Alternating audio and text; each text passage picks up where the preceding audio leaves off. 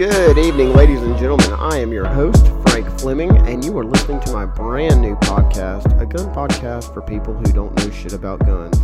This is a podcast for the new gun owners out there, or maybe just people wanting to own a firearm for the first time, and the goal of this podcast is to help guide them in their journey and keep them from making stupid, dangerous, and otherwise cringeworthy mistakes, and also help undo some of the lure that mainstream media has put out there about guns. So just stick around and we'll get on with today's episode. And welcome back to the show, everybody. This really is a welcome back for me because this is the first time that I've actually sat down to record a show in a little over a month. The last time I sat down to record a show was about a week and a half before I went to Kalash Bash. And oh my God, I had so much fun at Kalash Bash. It was like a spiritual gun experience that I will totally be devoting an entire show to. I'll have my buddy Rico guest star on the show, and we'll go into that. So I don't want to put any more spoilers into that little topic, if you'll call it. So let's get on with today's show. So yeah, first time back in a little over a month. Took my little hiatus. My show is actually published now. It's available on Amazon, Spotify, Apple, and one of the other little platforms that you listen to podcasts on. Before that, when I was actually recording once or twice a week, I had not published anything, and I had all of my shows just kind of sitting in the dugout for a buffer. And I was initially, I think I've kind of gone against my own formula, because initially I was going to do get 10 shows pre-recorded and then just start releasing them once a week. And that way, if you miss a week of recording, you've got a buffer to kind of smooth you over. And then I did the usual ADHD thing where when I started publishing, I was like, ooh, that was fun. Oh, look, somebody's already viewed it. Hey, let's post another one and another one and another one. And now I think I've used just about all my buffer up. So now I have no choice but to start recording shows if I'm going to keep posting one once a week. So there's that. Back to the Kalash Bash thing real quick. Highly recommend. I will totally be doing it next year. And let's just... Sorry, ADHD break. I am going to get on to what this show is actually supposed to be about. Alright, so this is going to be episode number... Actually, it doesn't matter because I've already started posting the episodes out of order. So we're just going to go by the title and topic, which is different forms of carrying for personal protection. I know that seems kind of like a simple topic, but it's actually really not. So pretty much there's only 3 types of personal protection carry, and those are concealed carry and open carry. Open carry means that you can carry with the gun on the outside of your person where it is visible for law enforcement to see, whereas concealed carry requires you to have a permit from the state or local law enforcement, which then allows you to carry hidden on your person for no one but you to see. Lastly, there's constitutional carry that as of time of recording, there is only 13 states which recognize constitutional carry.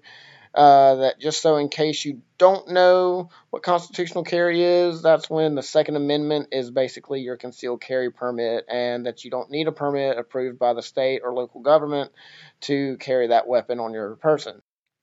Also, just in case you were curious which 13 states do recognize constitutional carry, those 13 states would be, in alphabetical order, Alabama, Alaska, Arizona, Arkansas, Georgia, Idaho, Indiana, Iowa, Kansas, Kentucky, Maine, Mississippi, Missouri, Montana, New Hampshire, North Dakota, Ohio, Oklahoma, South Dakota, Tennessee, Texas, Utah, West Virginia, and Wyoming.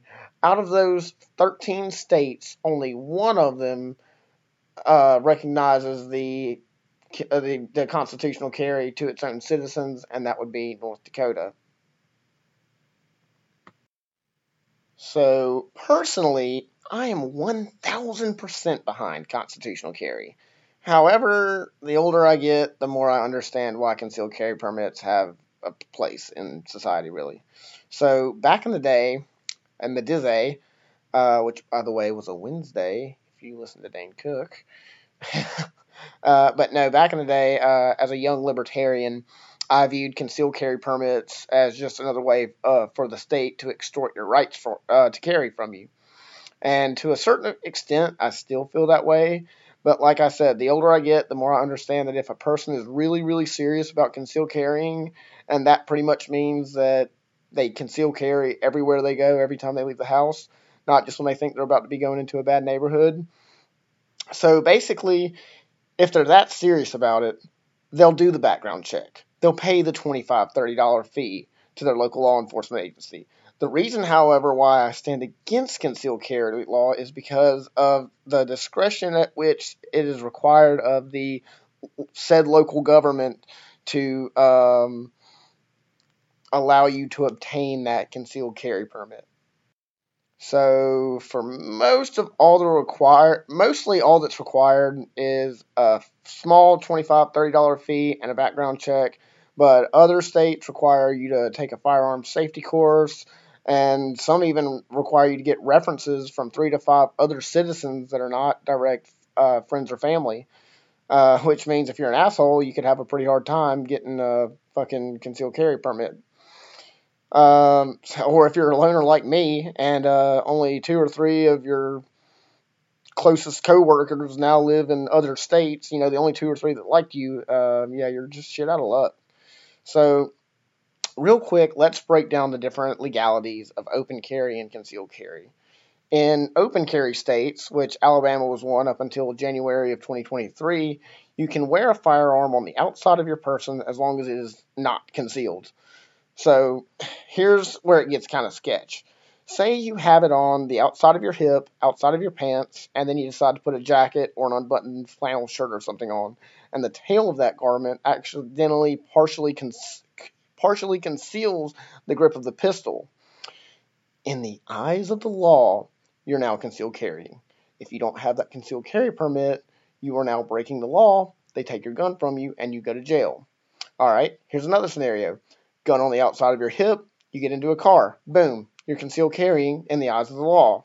Now, here's where it gets super sketch. Gun on the outside of the hip, no jacket, no outer garment. You get on a motorcycle or a bicycle. Yep, that's right. You're now concealed carrying, which means if you don't have that permit, you get to go to jail and have your gun taken away from you. So that's one of the reasons why I'm against the whole concealed carry permit, because there's so many hidden legalities that if you don't read the rules, and as we all know, law enforcement does not take ignorance of the law as an excuse. So if you break the law, you just break the law and you got to pay the price. And I mean, yes, we should all strive to be as well informed with our local laws as we can be, but I mean, some folks, it just doesn't register with some folks. And then other folks just don't have the time. And I know that's so bad to just be like, oh, I don't have the time to read the rules. Well, I mean, again, I could ramble on this all day. But at the end of the day, I'm 1,000% for constitutional carry. I feel like constitutional carry should be recognized in every state, but sadly, it's not. But while we're still on that topic, let's talk about something else. Let's talk about another subject: rights versus privileges. We were all brought up being told that America is the land of the free, when in fact it's actually just the land of the privileged. See, rights cannot be taken away from you, but privileges, however, can. So it really shouldn't be called the Bill of Rights. It should actually be called the Bill of Privileges, because every single one of those rights can be and will be stripped away from you if you fuck up good enough in life. But it's America. We have freedom of speech. No, the fuck you don't. Look at Facebook, where you get banned because you posted content that they don't like. Same goes for pre-Elon Musk Twitter. Hell, Kanye West and his anti-Semitic remarks that made Adidas drop his ass like a hot potato. Now, do I agree with what Kanye said? Absolutely not. But that's the beauty of freedom of speech. Me or anybody else ought to be able to say anything they want to, whether everybody else agrees with them or not, and they should be able to get away with it. But I'm going to stop myself because this is a gun channel, not a political one, and we're here to talk about ways to conceal carry or open carry, not what rights or freedoms you may or may not actually have. So, on to the ways to conceal carry. So, I know what you're thinking. most people just think concealed carry. You stick it inside your pants, and there you go, bam, you're concealed carrying. Well, there's actually different ways to conceal carry, and actually, I'm just gonna, we're just gonna throw all the forms of carrying a pistol on you, whether it's concealed carry or open carry. So, starting off, you have the IWB, which is inside the waistband, where the gun is it's inside a holster, and it's inside of the pants with a clip or strap covering the outside of the belt.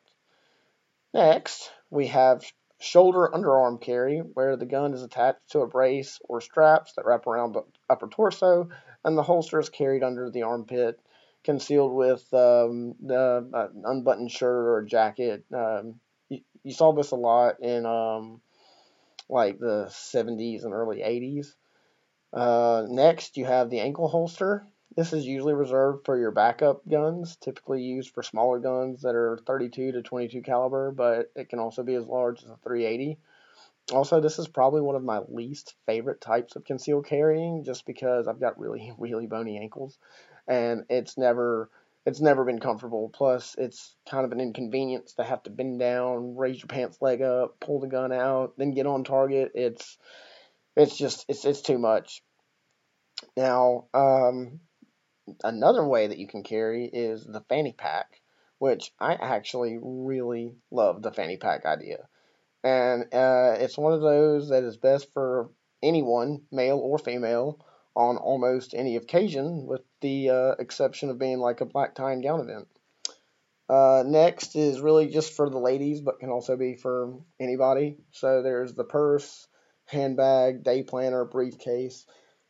This leaves the weapon a little bit less accessible and at a risk of, it's really at a higher risk of falling out or getting lost inside of the carry method. Let's see. Next, we have the elastic belly band. Not a bad method, but still not the most ideal, and can still make tasks like sitting down or bending over kind of uncomfortable. Also, if you sweat a lot, like I kind of do, the band doesn't exactly wick away sweat, and it can leave kind of a stench or a rash. Then there's the small of the back, or 6 o'clock carry position, where there's already a natural inward indentation.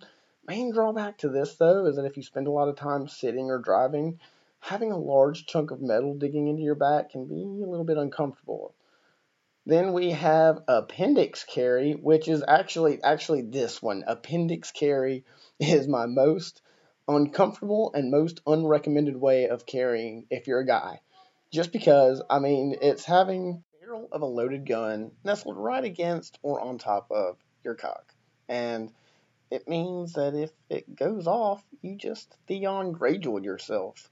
So, like, when it comes to drawing the actual weapon, there's literally no room for errors. Next, we have the thigh holster. This is a real popular method with law enforcement and military. However, for the normal everyday citizen, I wouldn't really recommend it, not unless you were doing like a shooting competition or something. Then this one is strictly for the ladies or trans dudes. I don't know. And that's the bra holster. Underneath the dress or blouse, the biggest risk here is that the holster kind of tilts in. The way the holster sits, the barrel tilts inward. And so if the gun was to go off, it would most likely take you out of the game. Next, we have tucked inside the waistband with no holster. This is also known as felon carry because in TV and movies, it's usually the bad guys that carry this way.